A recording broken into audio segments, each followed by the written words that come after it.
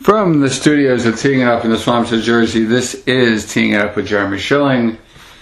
And it is that time to do the OG Anunoby emergency podcast. Not so emergency because Jordan Brickman wanted some data on it before it. So we welcome Jordan to the pod. Hello, sir. How are you? Hey, Jeremy. Thanks for having me. As always, let's just back up to when this first happened. When you heard OG, Precious, Malachi coming, RJ, IQ, and a second round pick leaving, what was your initial first thought when you texted me, oh my God? Well, so the original report was, the players, and it's a draft compensation. And I remember I called a buddy and we were chatting about it, and we're like, we got to see the draft compensation. It's like, how many first round picks did we give up? And then it turns out we gave up none. I mean, the Pistons pick is like going to be 31st, 32nd, so it's essentially a very late round first. But giving up none of the first round picks we have, I was ecstatic about it. I think that quickly he's going to get $100 million this offseason, and I don't think the Knicks were willing to give him that. So you have to cash in on him basically between now and the deadline to maximize his value. He's a restricted free agent, so they could have matched any deals, they could have signed in trades, but I think his value is probably at its peak right now. And you just can't really give a backup point guard, even if he is one of the best six men in the NBA, $100 million when there's other flaws with the roster. And then RJ Barrett, he just has it. I was actually saying to someone literally that day that the problem with the Knicks is that RJ is not good enough. And he plays a premium position in the NBA. You need to be an elite. You need to get elite offense out of that position, and if you're not an elite offensive player, you have to be an elite defensive player. And RJ is neither of those things. Nope. At least in how his role was shaped on the Knicks, he was never going to be that. Him and Randall have very similar skill sets, and Randall is just better at that skill set than RJ is at this stage right now. So. The roster makeup was clunky. They weren't the defensive team that they had been in previous years, and they're not a good enough offensive team to outscore the best offenses in the NBA. So you bring in OG, and OG is basically everything RJ is not, and RJ is everything OJ is not in a lot of ways. OG makes the simple pass. He's consistent. He hits the open three. He's a little bit more explosive than RJ. Shots that RJ shoots as layups are dunks for OG. And then, of course, that's without mentioning his defense, which is all-world defense. I believe he's like 6'8", 240, 245, something like that. The kind of guy that can guard, they say 1 through 5. I'm curious to see if I'll agree with that after kind of getting more used to his game. But in his debut, he guarded Anthony Edwards and Karl-Anthony Towns. So that's 2 through 4-ish, 4.5-ish. And he did a great. He got stops on both of those guys. So he doesn't demand the ball. He's not a guy that is gonna. There's reports that he asked for a bigger role in Toronto, but he doesn't really seem to have a lot of wiggle to his game. He kind of just picks his spots, finds his angles, and is aggressive when he needs to, which is the opposite of RJ. RJ is going to force the issue, whether it's there or not. He's going to dribble, drive, and attack, and sometimes you need that. Sometimes you need a guy that's going to throw up shots and be aggressive. OG is not that. So I think we're already seeing that at times the offense can struggle a bit without OG attacking because there's someone like RJ attacking. But overall, I think it's a great move for the team. All of this is contingent on re-signing OG. He's an unrestricted free agent, but as everyone has heard at this point, OG's agent, is the Knicks president's son. So in theory, we should have a pretty darn good sense of what he's going to be looking for in the offseason. And we have a pretty good lead there. And there's reports that OG is willing to accept a smaller contract to play for a team like the Knicks. So you got to be confident they're going to re-sign him. If they don't re-sign him, it's a disaster, I would say. Yeah. But right now, it's a very good trade, I think, for both teams. I'm happy for IQ and for RJ in Toronto. They're going to get a roster built more around their strengths, and they're already thriving in it. And we'll see them a couple times a year, so we'll have to deal with them then. But I think it's a great trade for both teams.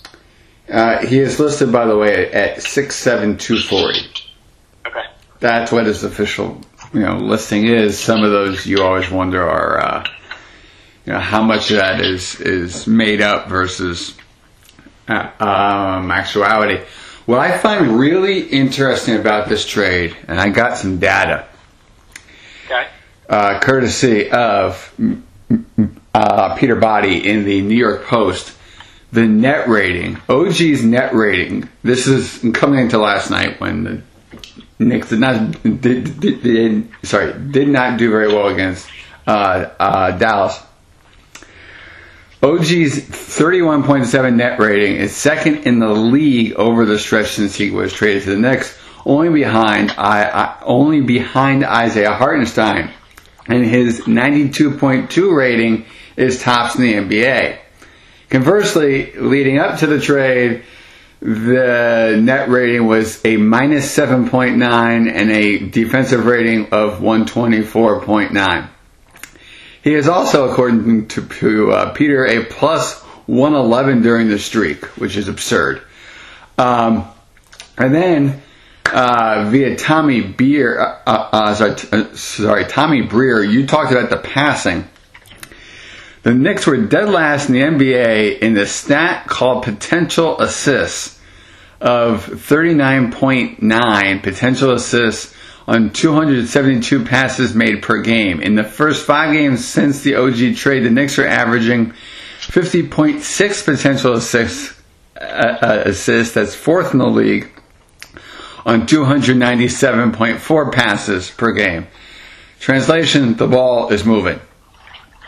Yep.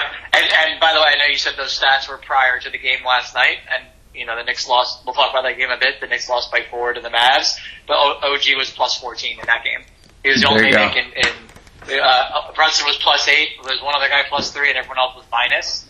So even in that game where they lost, he was making a huge impact there. So it's an incredible. It's 3 seasons in a row. Scratch the Cam Reddish trade, but Derrick Rose, Josh Hart, OG Anunoby, 3 mid-season trades that were seamless fits, immediately paying dividends for those teams. So kudos to Leon Rose and the front office there for the Knicks, because they have a way to identify exactly what a team needs and then bringing them in, and it's a seamless fit, which is great to see.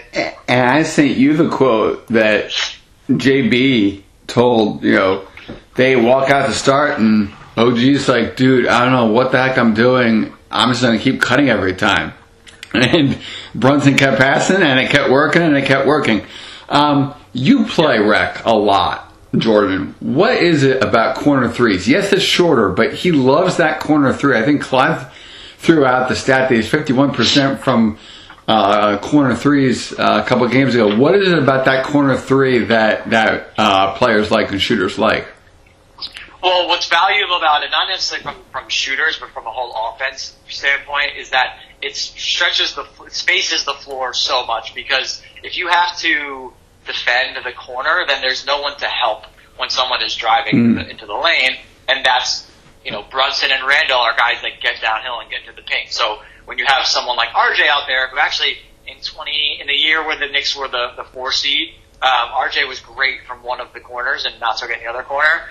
So he has had stretches of being effective there, but when you have someone who's consistently hitting over 40%, Dante being another one of those guys over there, and we'll talk about him as well more, you can't help, because then they're just going to dish it out. So that's another key, and that's, with the ball moving, but, especially a guy like Randall, who saw a lot of double teams last night, he needs to be able to recognize where the open man is. And if the open man is in the corner and it's an OG Anunoby or one of the other shooters in the team, that's a very high percentage shot to take. So when you have the defender that has to pin to the player in the corner, it means that they can't help out, and you got that isolation situation. That's what all these guys want.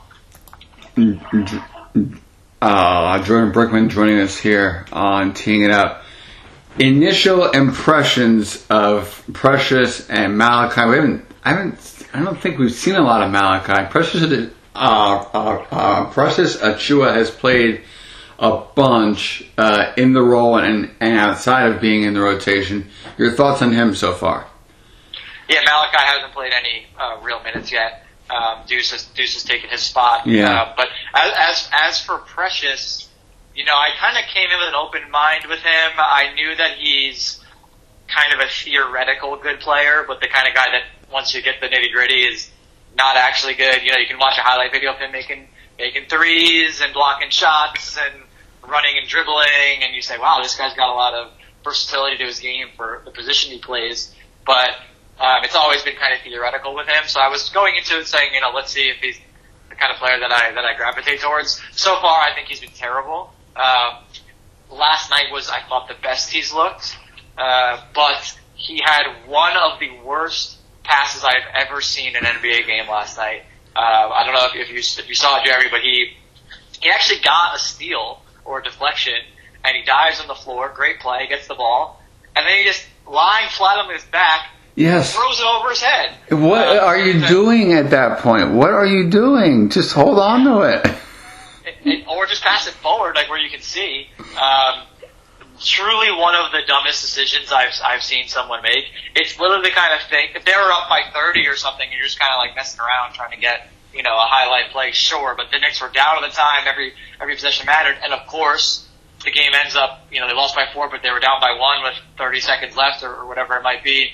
That's that one possession looms large. So that kind of stuff is completely unacceptable to me for a championship team to have a guy like that getting regular minutes. Not that the Knicks are necessarily championship level, but if they have aspirations too. So he's frustrating to me. I think that he's not big enough to bang with the true centers of the NBA, and there's a lot of them in the East to have to worry about. He's mobile, so maybe put him on a guy like KP or something like that, because he could kind of be mobile and use his length, but he's not big enough to be a backup center on this roster. So I think I'm curious to see if they look to replace him come deadline time. Obviously, the report came out this week that Mitchell Robinson is expected to be back in the regular season. So prior to playoffs, they'll be back, which is excellent news. Yeah. But I'm curious if they look for like a Bismack Biyombo or someone like that, just someone with a bigger body who can bang down there, because Precious, I haven't seen it yet. Like, he's still getting comfortable. I'm sure he's probably pressing to an extent, but I haven't seen it so far with him in terms of trusting him and as a regular rotation piece. Injuries create opportunity, trades create opportunities. First, let's go to injuries. I've never seen Isaiah Hartenstein play the way he has played. It is purely because of minutes. But man, has he found himself in that first run rotation, that first team rotation. Sorry, he has found himself a place, and he brings it every single night. And even on these nights where they've lost big or gotten down big, he has always given it his all. I give him a lot of credit. Yeah, he doesn't miss games either. No, he didn't miss a game last year. He's played every game so far this year.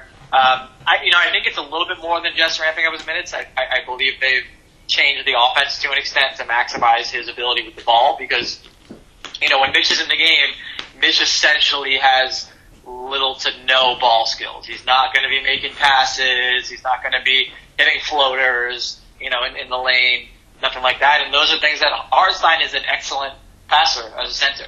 Yeah. And he's got that little baby hook shot in the paint. So I think they're starting to use him more to use his passing and open things up, and that's part of the reason I think why we're seeing more passes with OG now on the team, because he's opened things up with cuts, and it allows for Hart to get more passes involved too, and get more involved in the offense. And yeah, he's been great. He always came out statistically as one of the best rim protectors in the NBA. So now they've scaled it up, and it's maintaining. So that's a really good sign. He's a unrestricted free agent.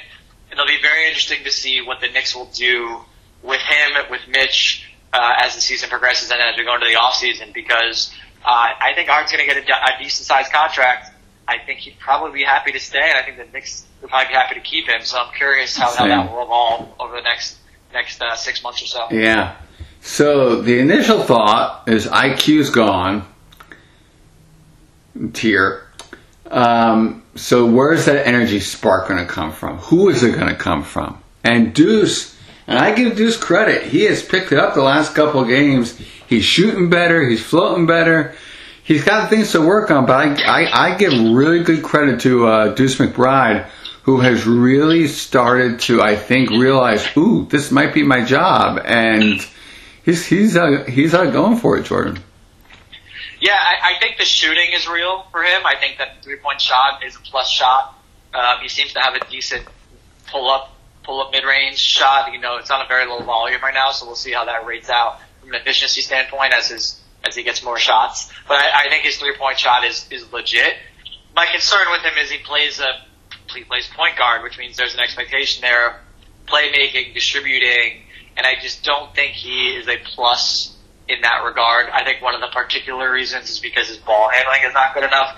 I've seen the last 2 games already multiple deflections from players kind of pressing him. I think come playoff time, that's something that it seemed like the Miami Heat or a well-coached team is just going to really put a ton of pressure on him to ball handle, and it could really stagnate the second unit, which generally, at least historically was a strength for the Knicks, at least while IQ and RJ were here. So that's my concern with him. I think he is an NBA player. I think the contract extension they gave him is very good. I saw some people theorizing that Deuce is not actually trying out for the backup point guard right now. He's actually trying out to replace Quentin Grimes because Grimes is going to get traded for someone. Which is a theory that I think is interesting because I love Grimes and we can chat about him as well, but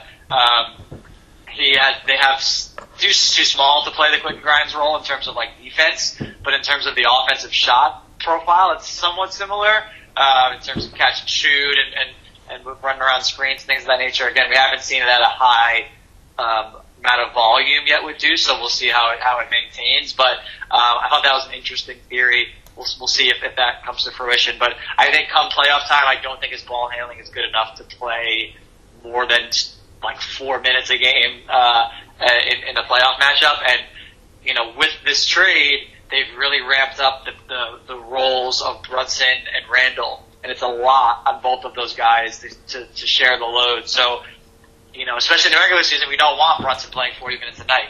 So hopefully they can figure out a fit there come the deadline. I was going to ask you about that. With the second unit, you've seen either Brunson or Randall or both stay out there for a while. And that, to me, Brunson's shot, he's been shooting a little not himself the last couple of games. And I sit there and wonder, and the Knicks have been in a, pretty much in every other night, stretch here. Is it almost too much? And could, acquiring somebody or changing the rotation, just that little bit help with some of these guys, because this is a lot of minutes. Then you flip it over. Randall wanted to be way more aggressive this year. He wanted to, empower guys down the lane. He saw openings. So maybe this is what I see out of Randall, and the Brunson stuff is just the Brunson stuff. But it is interesting that the way the second unit is now currently constructed, it's not the same second unit, if that makes sense. Yeah, it just doesn't have the same punch. I think, Josh Hart has not been the same offensive player that he was at the end of last season. Oh. I think I saw a stat that, I believe the number is on the effect of 17% of his shots are at the rim this year. Last year, 26% of his shots were at the rim. So he's not getting into the paint, 2 feet in the paint, and finishing as often as he used to. We knew that his 3-point shot was not sustainable when he arrived. I think he shot 55% over the second half of the season with the Knicks. We knew that was not going to last, but he is so unwilling to shoot at times, and teams will let him shoot. So that could be a problem. I think Grimes has looked very good since really started when he got benched, kind of willingly. But with RJ gone now, Grimes is good for a couple of threes a game. I love when he's more aggressive, and when he gets going from 3, he throws them up there and he hits them at a good clip. So I'm loving what I'm seeing from him. But again, not necessarily a playmaker, not necessarily a guy that's going to break down defenses. He more picks his spots to attack and attacks when he gets angles. But he's not someone that's just going to go downhill again, like an RJ or sometimes an IQ can do when the offense stalls. Again, Deuce is not that. Precious is not that. So they need a little extra punch there because they are the most talented team in the NBA. So when you win those second unit battles, they can allow for the first unit to have a little less pressure on them and to kind of just maintain and hold on. So I think they will need to make a move there. The guy I'd love to see them go after is a Malcolm Brogdon.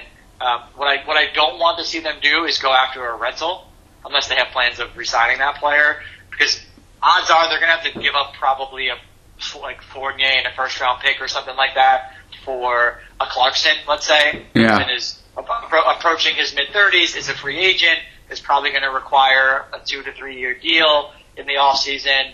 Are the Knicks going to be willing to give him that? Is he the right talent that they need on the team? Because he can play make, but he's more of a pure scorer kind of guy. He's not necessarily giving Brunson rest at the end of the game. You're not bringing Clarkson in to give Brunson rest. So Brogdon is signed for next year. I like that. I like that you get kind of a year and a half out of him. He is a playmaker. He can shoot. He's a smart, heady player. He has playoff experience. So he's the kind of guy that I'd like to see them go after. Fournier and like the Wizards pick for him, I don't see why the Trailblazers would be against that.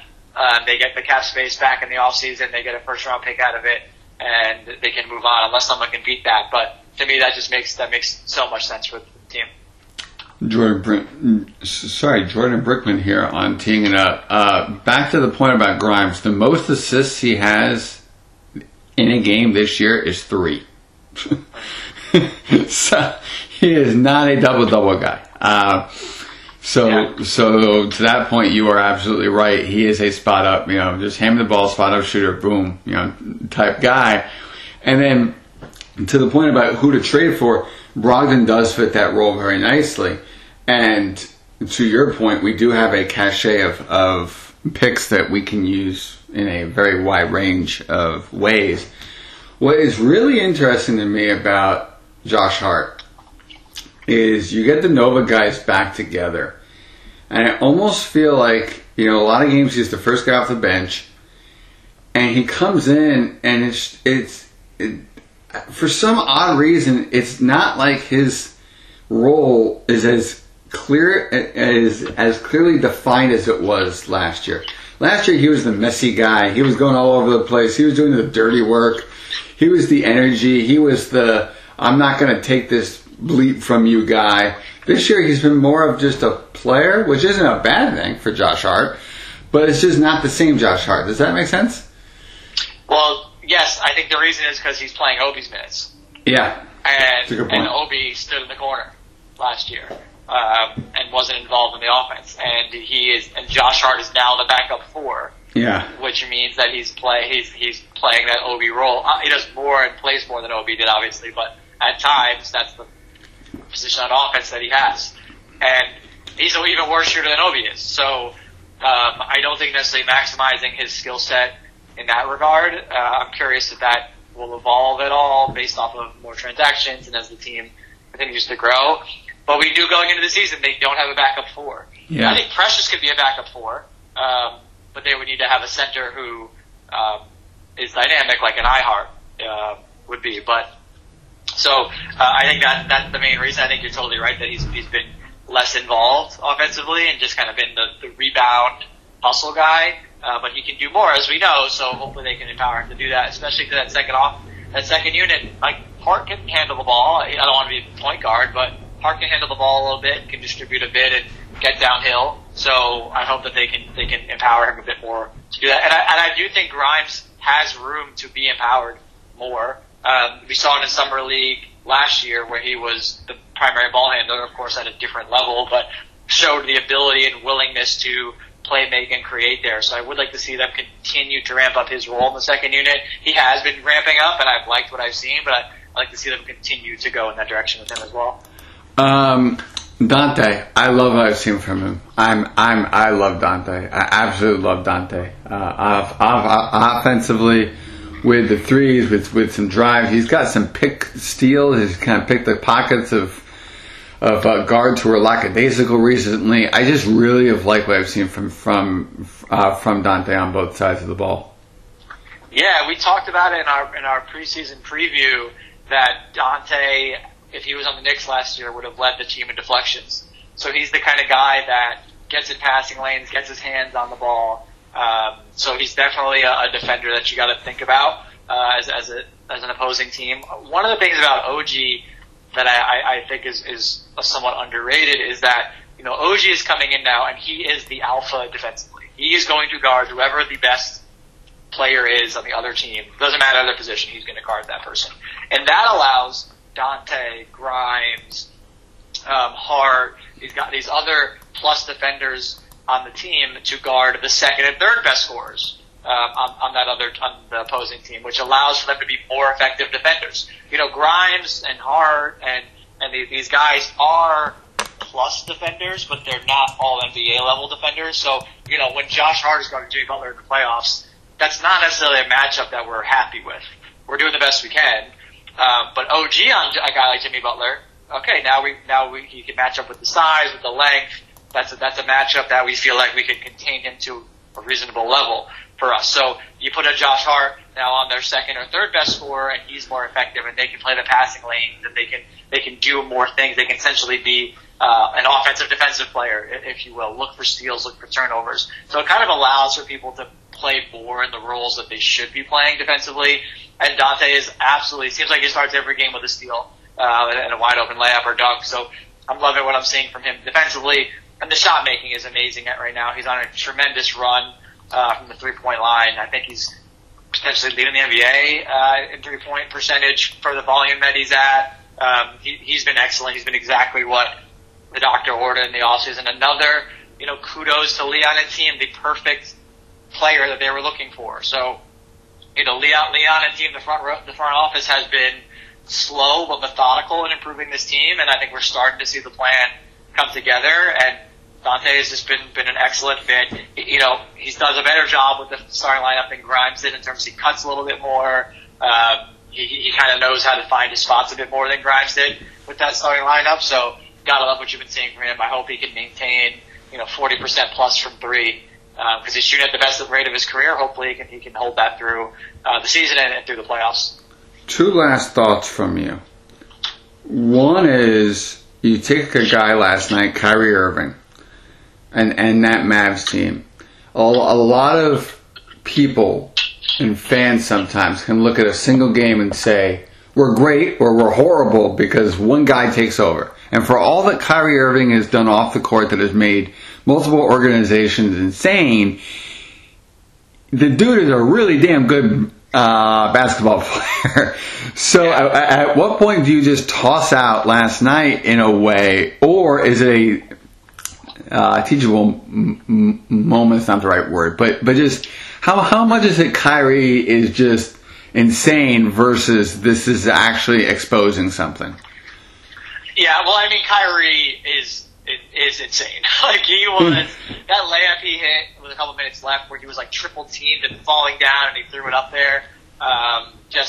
He was unguardable last night. And Jeremy, you mentioned this to me offline, but they were basically just getting OJ to switch on every possession. So OG wasn't even the primary defender on him a lot of times. A couple times he was, and he was actually able to get some stops or get him to pass. I think it was one of those games their energy was flat at times. It's the regular season. It's a slog. There will be days where their energy is not going to be perfect. They just had a very successful home stretch. Now they're on the road.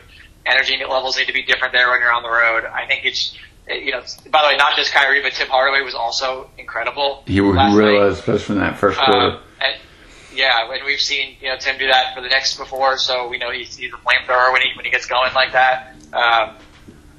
And it's an emotional game. Brunson's first game back in Dallas. Randall's always fired up to play in front of his home fans.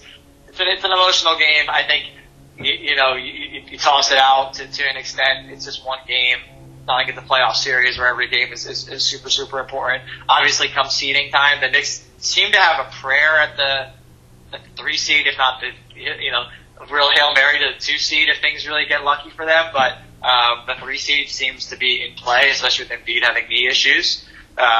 So you want every game. Every game is important, but they had a good fight at the end. They just need to get that one rebound, and I felt like they had a shot.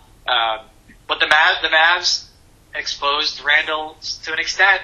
Once you double him, make him think, he can struggle a bit. So you got trapped. It's been great this year. Yeah. He got trapped, and he has to make a decision there, and sometimes he struggles in that. And if you can take Randall out of the game, suddenly the Knicks offense is much less potent. So it's they were able to do that. I'm surprised that more NBA teams don't do that to him in the regular season. Honestly, kind of wish they would to let him get some damn practice so he's ready for the postseason with it. But Randall had that great stretch. I believe it was in the third quarter where he was awesome, and then he had those back-to-back offensive fouls, and it cut it to 10. And he had back-to-back offensive fouls, and it kind of took the momentum out of the team there, and they had to fight back again. It was a tough game on the road. They got blitzed to start. They had two guys that are flamethrowers go off against them. It is what it is. I think a lot of OG wasn't really asserting himself offensively at all until the end. I think he had 2 points until like 4 or 5 minutes left in the game.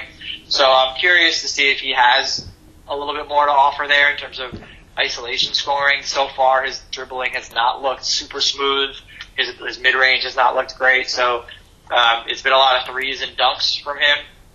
I'd like to see if he has anything more to give there, because I think they might need it come postseason time when they're letting him be on an island and attack. And can he do that? So overall, when you got Kyrie Irving putting up 41 points, you kind of shrug your shoulders and say, well, he's Kyrie Irving for a reason. There are things to take away for sure, particularly the double teaming of Randall and how he handled that. But it's one game. It's on the road. A team that had just lost to the Grizzlies without Ja Morant in their previous game, so they were coming out of the fire after kind of getting embarrassed there. So it is what it is. We'll see how they bounce back. If nothing else, the Knicks have the easiest schedule, I believe, in the NBA the rest of the season. Yeah. So they should be in a good spot to continue to move up the standings and continue to work on some things. But they face the playoff team, well coached. I know they're missing Luka, but it kind of seemed like they were playing faster without Luka. Normally Luka likes to play at a slower pace, so I don't think the Knicks are ready for the pace that they brought. It's okay. It's one game, and we'll regroup. Final thing, if you look at the standings right now, 4, 5, 6 in the East is very jumbled up between a slew of teams, including the Knicks, the Cavs, the Pacers. Philly's even 5 games back. Heat are 7.5, Magic 7.5 back. So there's just a whole bunch of teams in there. There are times that the Jets have these like crazy stretches, and my dad will look at the standings and go, "Yeah, that's not for real." Right? It's like the opponents you face now, and then wait till the Pats come, and the Pats smack us, and way back to reality. When you look at that, are these standings for real? Because for me, this is a Knicks team that is for real and does have longevity going into the playoffs. When you look at this, and maybe it is one trade away, is this legit in your mind? I think that they're better than they were. I think than they were prior to the trade, and maybe even last season they're better. I think that if Mitch is back, and if Mitch is if Mitch comes back, I'm expecting him to be 100% in terms of being in shape and being in rhythm. I would expect him to be more like 75-80% of Mitch. But if Mitch comes back and they can get a playmaker, a Brogdon-level guy, I think that they're an Eastern Conference Finals contender if they get the right seed. That's kind of how I'm thinking about the potential of this team. And if you get the Eastern Conference Finals, you're one injury away, one play away here from being able to sniff the actual finals. So I think they're dangerous. I think that their weakness of the secondary playmaker, ball handler, bench unit not being as strong as it once was will get exacerbated. Will be a real Achilles heel for the team come playoff time if they don't remedy that situation. But I think that they are more well balanced, and you can really see how come the off season time if they can slide a superstar in at that 2 spot. Or at the 5 spot, I guess, if you want to think of it that way as well. They got quite the squad they're building. Lots of really strong role players, good shooting, good defense. Everyone on the team is a good defender with the exception of Brunson and Randall. So your stars are not the ones that are going to carry the defensive load, and everyone else can help there. So I think that they are. I think the passing is real, the cutting is real, the shooting is real. They're a little thin though. If a Brunson or Randall misses a couple weeks for something, turns their ankle, out for 2 weeks, team's not going to look. They're relying a lot on those two guys. So, and we've seen Randall struggle come postseason time. So we'll see how that evolves. But I think if they can get a Mitch back and get a Brogdon type guy, I think you're looking at a dangerous team come playoff time. I am with you. I like what I see. There's a lot to be excited about, even though we lost two guys we really liked in certain ways, in RJ and IQ. Jordan Brickman, thank you as always for joining us on Teeing It Up to break this all down, and we'll see where the next time. See why the next time you are on the show is. For what? Yeah. For what reason? The deadline or the playoffs, I'm sure we'll be back on to chat about the latest happenings. Yeah, so thank you, sir, for coming on. Thanks, Jeremy. And thank you all for listening to this edition of Teeing Up with Jeremy Schilling.